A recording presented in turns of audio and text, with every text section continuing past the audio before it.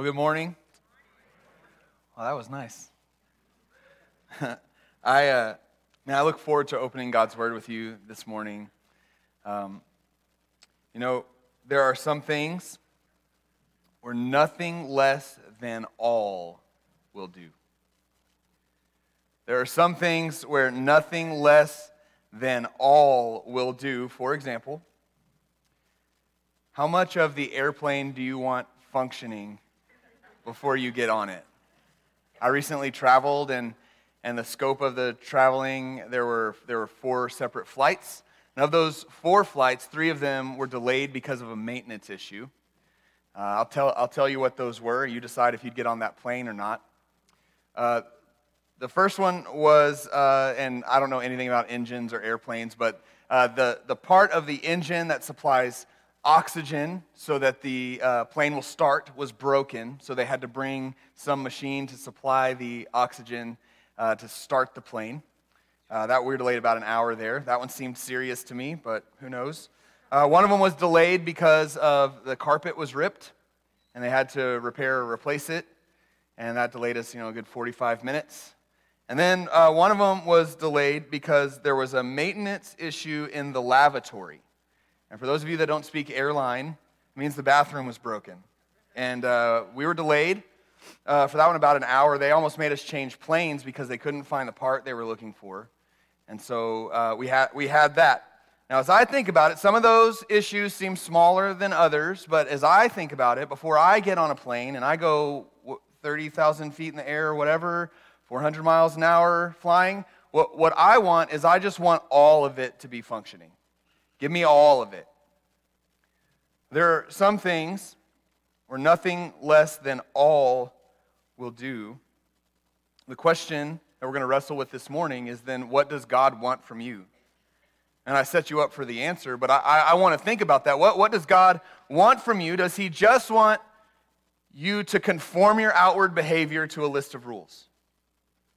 Not unconcerned with what's going on in your heart, in your will, unconcerned with that, just conform your life to a list of rules. Is that what God wants? Or, on this end of the spectrum, does God just want your heart, and He's completely unconcerned with your outward behavior? What does God want there? Well, God wants all of it. He wants all of it, not just some. He wants our whole heart, our heart, our behavior, our emotions. God wants it all. Now, we're in a series right now where we are talking about the values of Central, the values of our church. Top 7 values of our church. These are things that describe who we are as a people. They are our heartbeat. They're the things that make our church go. They're the lenses through which we see the world and see our church and our place in the world. And some of the values we've already talked about. We talked about Scripture foundation, that our church, we have a Scripture foundation, and everything we are and everything that we're about and the things that we go after, it all has a biblical foundation. We talked about embracing your mission field, that every person has a mission field, whether it's on the other side of the world or on the other side of the street. For some of us, our main mission might actually be within the 4 walls of our own home, but we want to be a people who embrace whatever our mission is. We want to embrace it. We are a church that fights for the hearts of the next generation. And that what we want is, we believe that our kids are not just like the future of the church, but they are the church right now. And we don't just want our kids to conform to their outward behavior to keep a list of rules. That's not just what we want from them. Really what we want is we want to fight for their hearts. We want to shepherd their hearts so that they love Jesus. And we want to fight for the hearts of the next generation. And we talked last week, we are a church that understands that we are better together. We're not meant to live the Christian life alone. We're supposed to do it together. And so a huge emphasis on our groups ministry and being together makes us better. Well, today what we're talking about, the value that we're talking about, is generous in all things. Generous in all things. We choose to generously participate in the kingdom of God. Everything we have belongs to Him. And so we give our time, our our talents, our treasure, as a sign of our love for God and our love for others and the things He loves.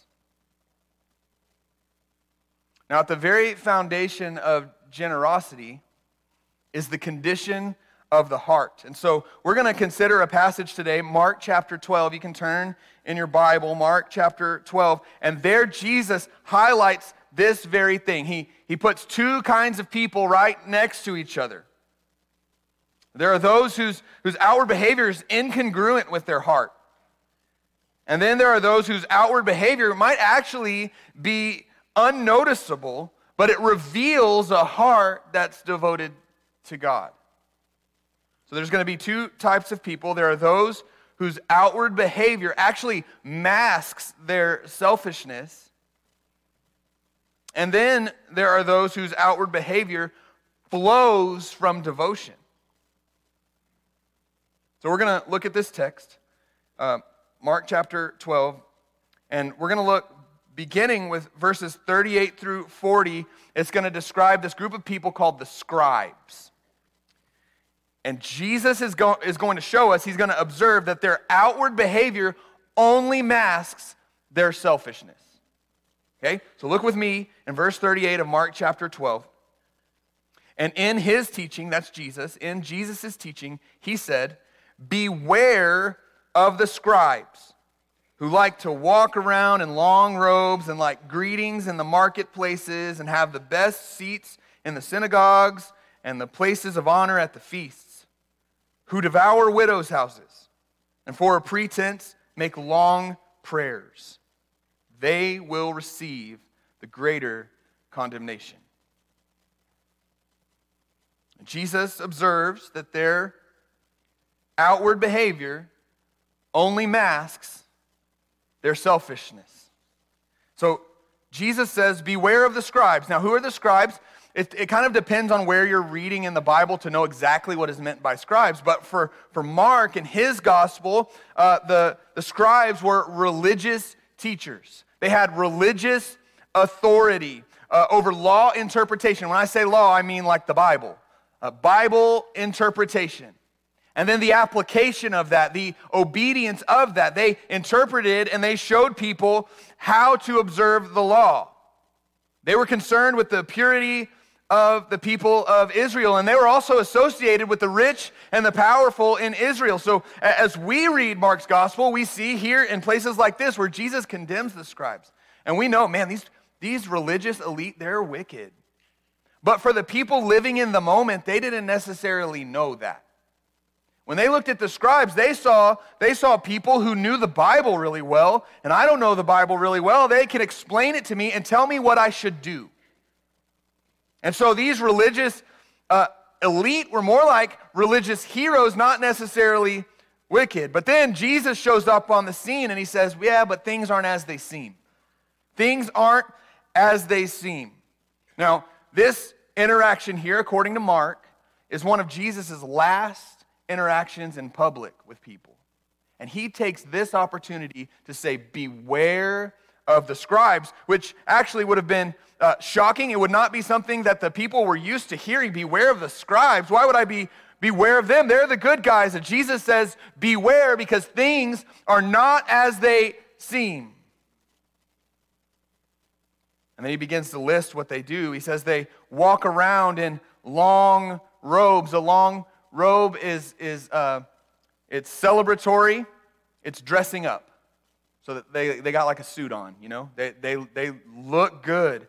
They love greetings in the marketplace. That's their social standing. Matthew's gospel explains this in a little more detail. They loved when people would call them rabbi and teacher and instructor. They loved the honor and the exaltation they felt when they were greeted in public. They loved the front seats in the synagogue.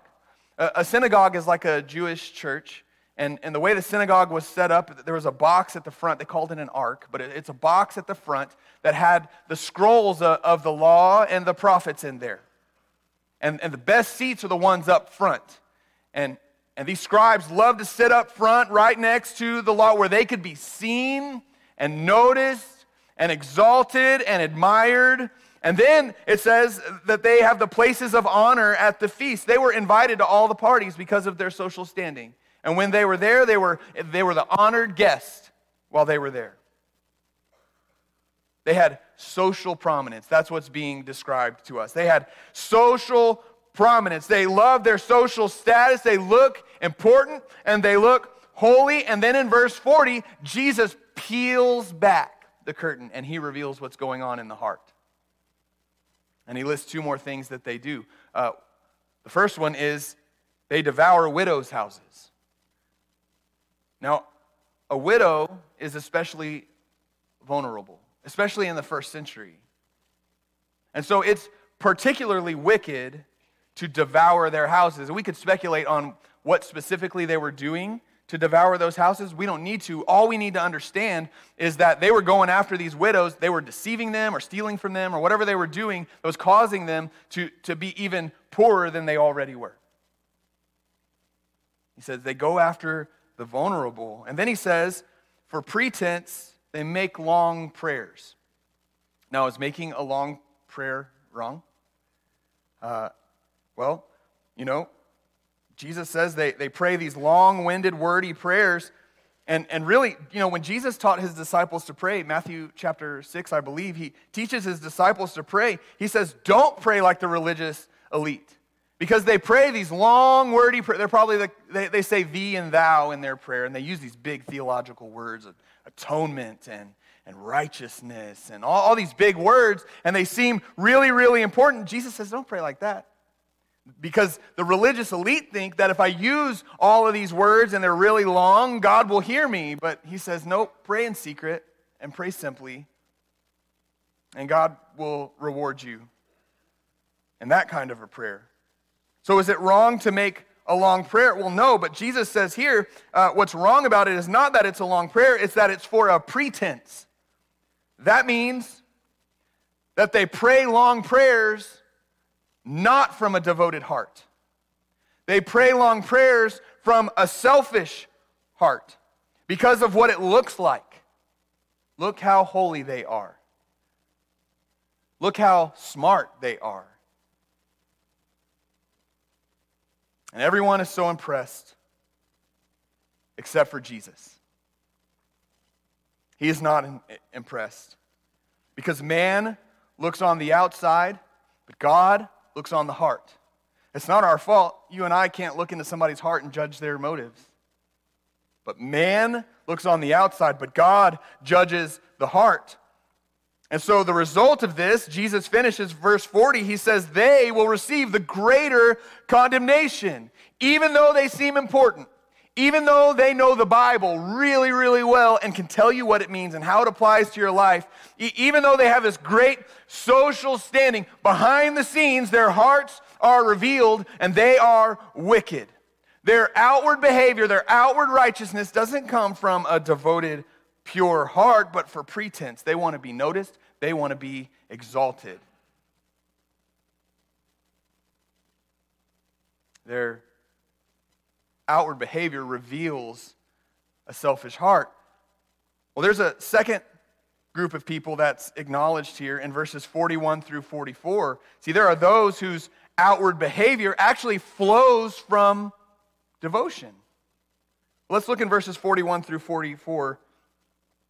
And Jesus sat down opposite the treasury and watched the people putting money into the offering box.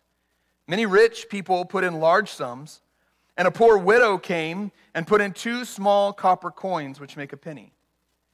And he called his disciples to him and said to them, truly I say to you, this poor widow has put in more than all those who are contributing to the offering box. For they all contributed out of their abundance, but she, out of her poverty, has put in everything she had, all she had to live on. So this scene, the kind of the setting shifts to the temple.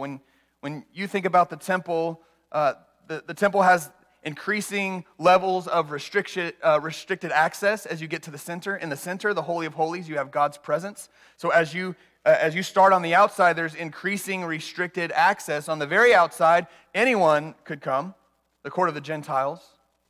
But then there's another level of restriction, and then it's called the court of the women, where any ritually clean Jew could come, man or woman could come. And then there's another level of restriction, and the court of the Israelites, any ritually clean Jewish man could be in that court. And then there's another restriction, and it's the court of the priests. The priest could go there, and then another restriction, and now you're the Holy of Holies, where God's presence is, and only the high priest once a year could go inside the Holy of Holies. So it's this levels of access. Well, the treasury is not a separate building. It's in the temple, and it's in the court of the women. And in the treasury, there were these boxes, 13 boxes that were set up there in the shape of a trumpet. And 9 of these boxes, you would put in money, a monetary gift, instead of bringing in an animal. So if you had to bring a sacrifice, but you weren't real crazy about or were not able to bring an animal sacrifice from the northern part of Israel, you could just bring money, pay for the animal when you got there. And so there were boxes for that money. And then there were 4 boxes that were for free will offerings.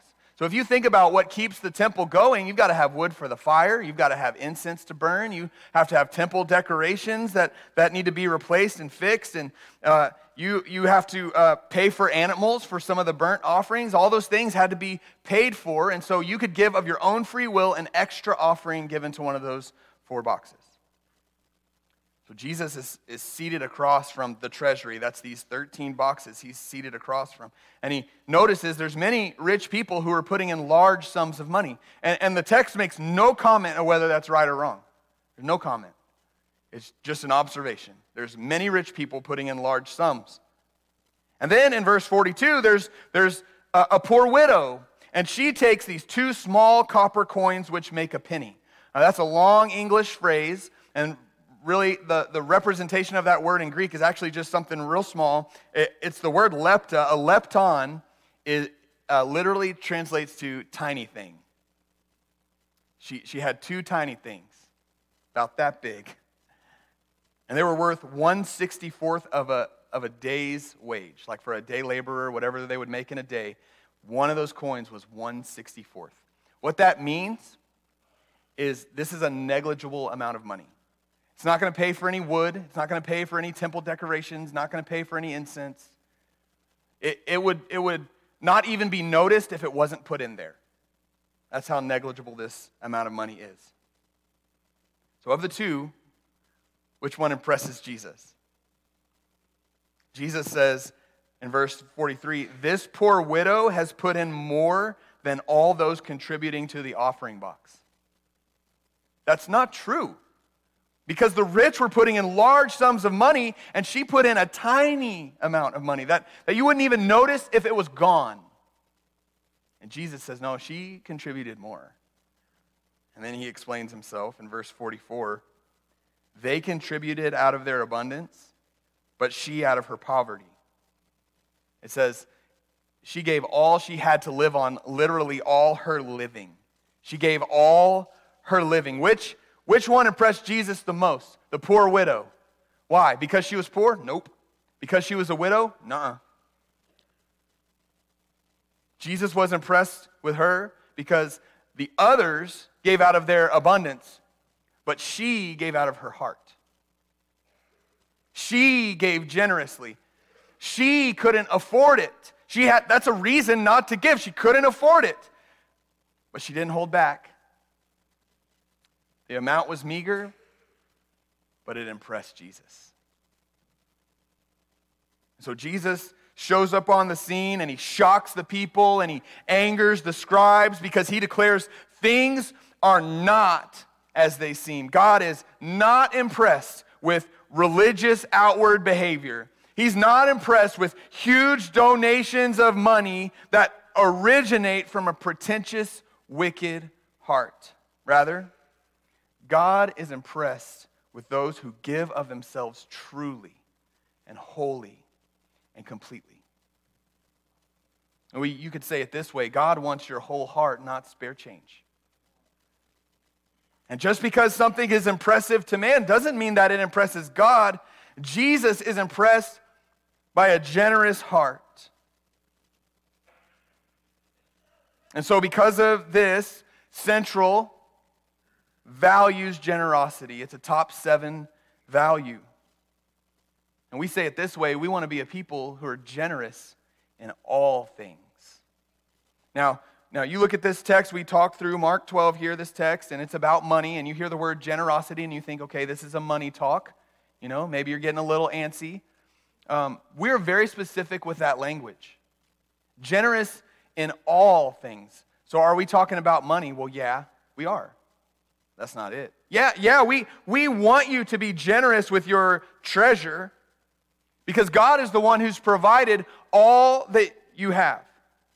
We want to be a people who willingly, joyfully, sacrificially, generously fund the ministry here at Central because we believe what God is doing in us and through us. So yes, we're talking about money, but we're talking about actually more than that. We want to be generous in all things. We want to be generous with our time. We want to be a people who willingly, joyfully, sacrificially, generously offer our time to others and to the ministry of the church. For some of us, time may actually be more precious than money. And that's a big ask. When you give your time away, you're giving away one of the most precious commodities that you've got. We want to be a people that are generous with our time. And we want to be a people that are generous with our talent. We believe here at Central that God has sent you our way. You are uniquely gifted to make our church better. There are things that are true about you that make our church better when you offer it to the ministry. And we want to put you to work. We want to see you use your gifting to the glory of God and for the mission of the church. We want to be generous in our talent. And we want to be generous in the way that we view and treat people. We want to be generous in the way that we assume the best of one another. We want to be generous in the way that we assume good intentions. We assume they didn't mean that. They weren't out to get you. They didn't mean it that way. And so we're quick to forgive. We're slow to take offense. We are generous in the way that we treat one another. We want to be generous in all of these things. The question is why? And we could say this. We could say humans are wired for generosity. And I did just like a little bit of online research and found a bunch of studies that say things like this. One study suggests that the giving of time and money to others lowers blood pressure. Generosity makes us happy. Giving triggers feel-good chemicals like endorphins, dopamine, and oxytocin. And generosity, one study showed that generosity lowers stress. Or generosity extends lives. There's a study that tries to demonstrate that, or it cultivates positivity or fights depression. And so we could say humans are wired for generosity. Generosity is good for you. God has woven it into the fabric of what it means to be a human being. It is in our DNA to be generous. It makes us healthy. We could say that. But honestly, that's not the reason why we're generous. Now, this church, we would be generous if it was bad for our health. We clarify that. We have these titles like generous in all things, and there's a description that goes under it. You can read them out in the hallway. But our description says why we want to be generous in all things. The first one, we're generous because we want to participate in the mission of God. We want to participate in the mission of God. And really what we mean is as it is localized here at Central. And so what is the mission of God at Central? We have a missions ministry. Listen to what our missions ministry gives towards. Listen to this. We give to something like these big organizations, one called the Cooperative Program. It's with the Southern Baptist Convention. And we give to the Cooperative Program, and the point of the Cooperative Program is to fund missions and to fund seminaries. Seminaries is where pastors get trained. And we give to a big organization like that. We give to the International Mission Board. Missions in other countries. We give to the North American Mission Board, missions here. We give to these big organizations, but that's not all that we do.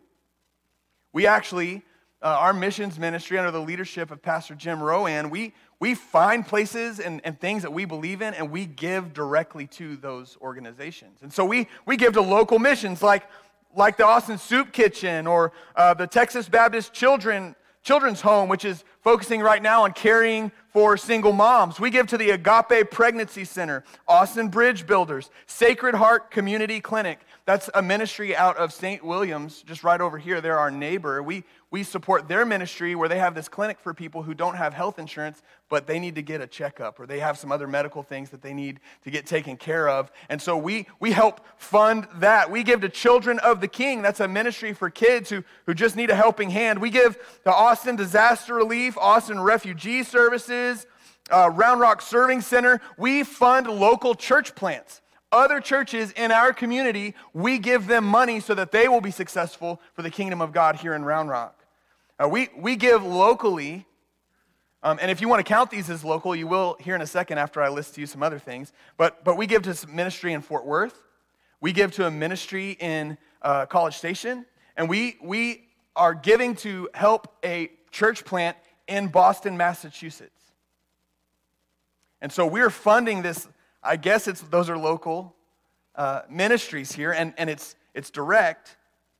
But we also give and we help fund ministries on a global level. Now there are church plants all over the world that we are helping fund, and ministries, not just church plants, but ministries all over the world. And I'm just going to rattle off some countries. All right, are you ready? Buckle up.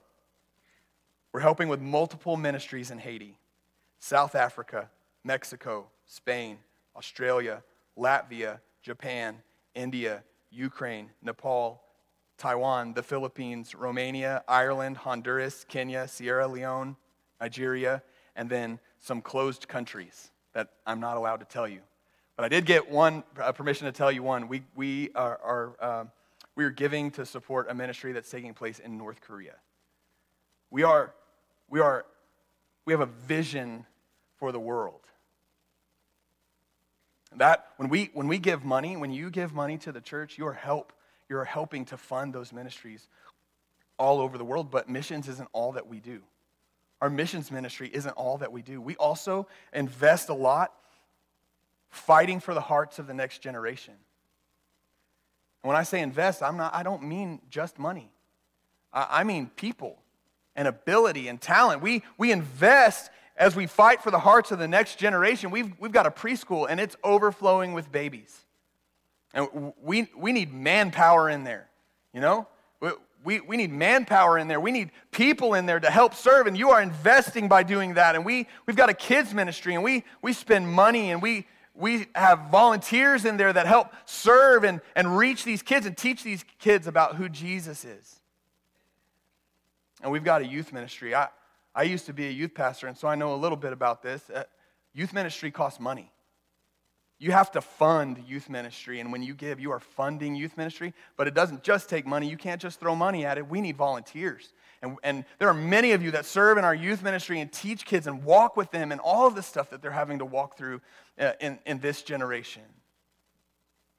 And that's not the only ministry that we do. We don't just fight for the hearts of the next generation. We do all sorts of things. It takes money, but it also takes volunteers, and it takes your talent. We have a young adults ministry, and we have a worship team, and we have a safety team, and we've got women's ministry, and we've got men's ministry, and we've got benevolence and hospitality, and we've got senior adult ministry. We have all these different ministries that take all of us and take our generosity to make happen.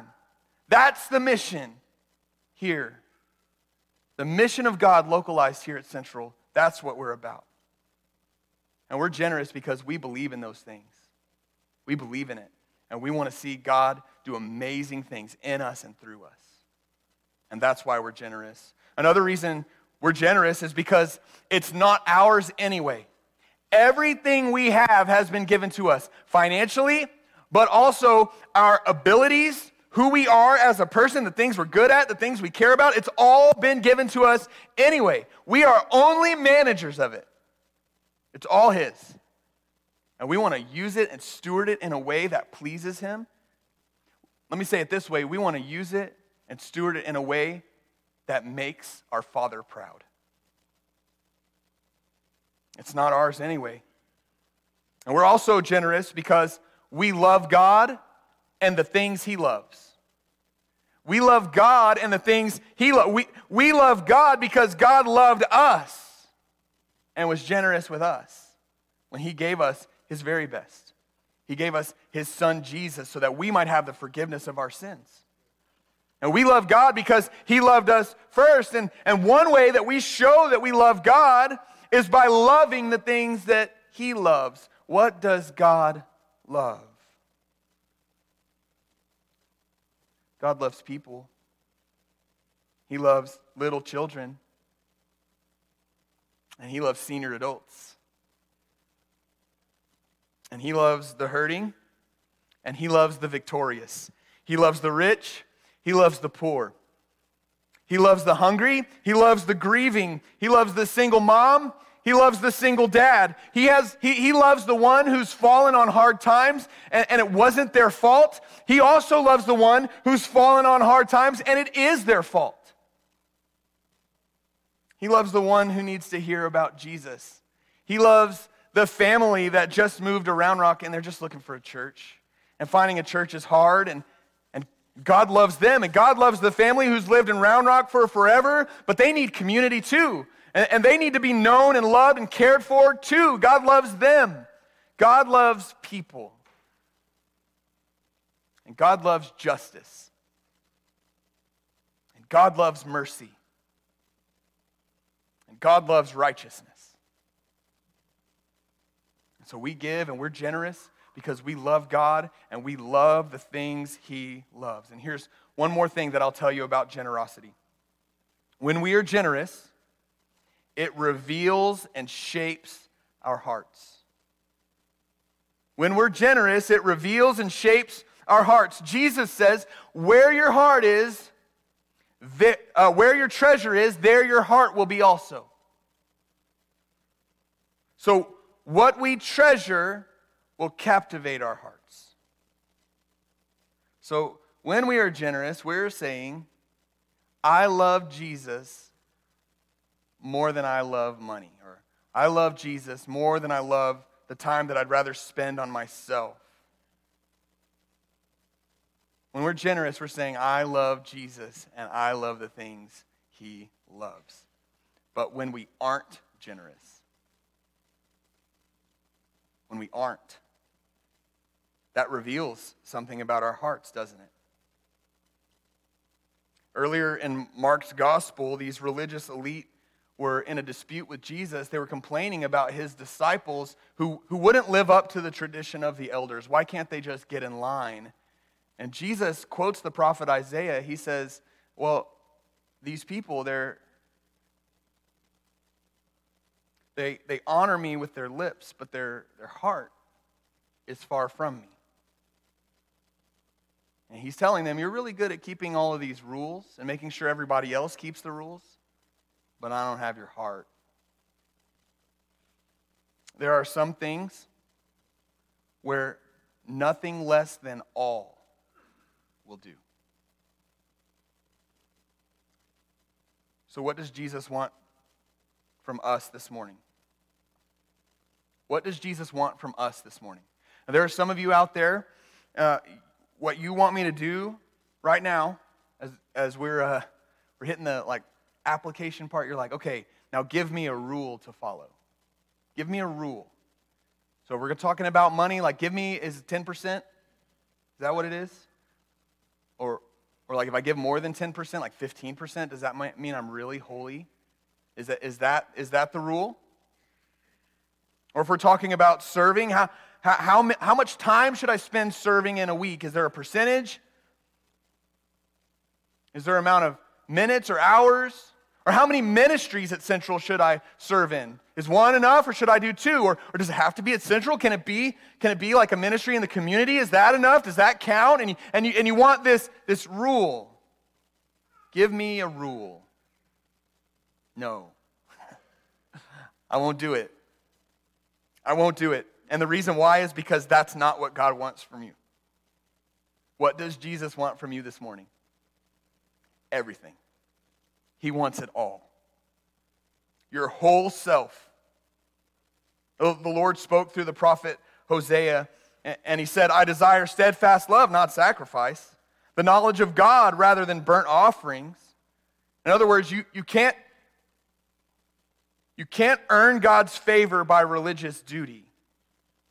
Elsewhere, Psalm 50, the psalmist Asaph wrote this. He says, the Lord says, not for your sacrifices do I rebuke you. Your burnt offerings are continually before me. I will not accept a bull from your house or goats from your folds. For every beast of the forest is mine, the cattle on 1,000 hills. I know all the birds of the hills, and all that moves in the field is mine. If I were hungry, I wouldn't tell you, for the world and its fullness are mine.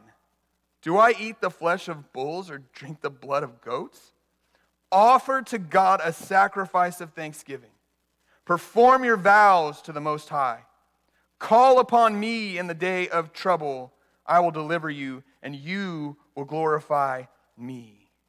That's Psalm 50. Psalm 51, King David writes after he sinned with Bathsheba, and he says to the Lord, you will not delight in sacrifice, or I would give it. You will not be pleased with the burnt offering. The sacrifices of God are a broken spirit, a broken and contrite heart, O God, you will not despise. What does God want from you this morning? He wants your heart. He wants your thankfulness. He wants your humility. He wants your contrition. He wants your brokenness. So look, I'm going to stand on this platform and I'm going to say, it is good for your heart to give money to the church. It's good for you. It shapes your heart in good ways. It's good to give money to the church that you belong to and the church that you believe in. It's good. And when you give, we do our best to steward it in a way that God uses it for His glory in this church and in our community and all over the world. And it's good for your heart to volunteer at Central. It is. It's good for you. It helps the church go, but it's good for you. You have giftings. Use them in a ministry that could use your help. Look, there are some ministries where the talent that we need, the gifting that we need is willingness and availability. And you might be struggling with, I'm not sure how my gifting fits in here at Central. It might just be that you're willing and available. It's good for your soul to give your time. You know, that's part of being in a group. It's good for your heart to be a part of a group for lots of reasons. But you have to be generous with your time to do so. And it's good for your heart to be generous with people, to assume the best of them, to be gracious, to grant mercy, to forgive with a tender heart. So how much should you give? I don't know. I do know that Jesus wasn't impressed with rich people who gave a lot, and He was impressed with this poor widow who gave everything she had. How much should you give? Here's what I'm going to say to that. You should pray about that. And I actually don't mean like later pray about that. I actually mean, why don't we pray about it right now? At the end of the service, every week we have a ministry time, and the ministry time is an opportunity to kind of seal the message, let it sink in, and do business with the Lord. We've had the preaching of His Word. When are you going to apply it to your life? And so I'm asking you to pray about it here in a second. The band can come up. You know, we've got pastors and elders that you can pray with. The band's going to sing a song. It's a brand new one. You may or may not have heard it. And you can sing if you want to, but what I'm asking you to do is to pray. And you can pray with your family. You can pray by yourself. Ask the Lord, what does generosity mean in my life? Am I being generous in all of these different avenues? And you can actually take some steps towards obedience right now, sitting in the chair that you're in. Maybe you need to get on our website, centralrr.com/give. And you can actually schedule giving right now. You could do it from your chair. Or maybe you need to find a place to serve. You can actually take some steps of obedience to deal with that right now. centralrr.com/serve.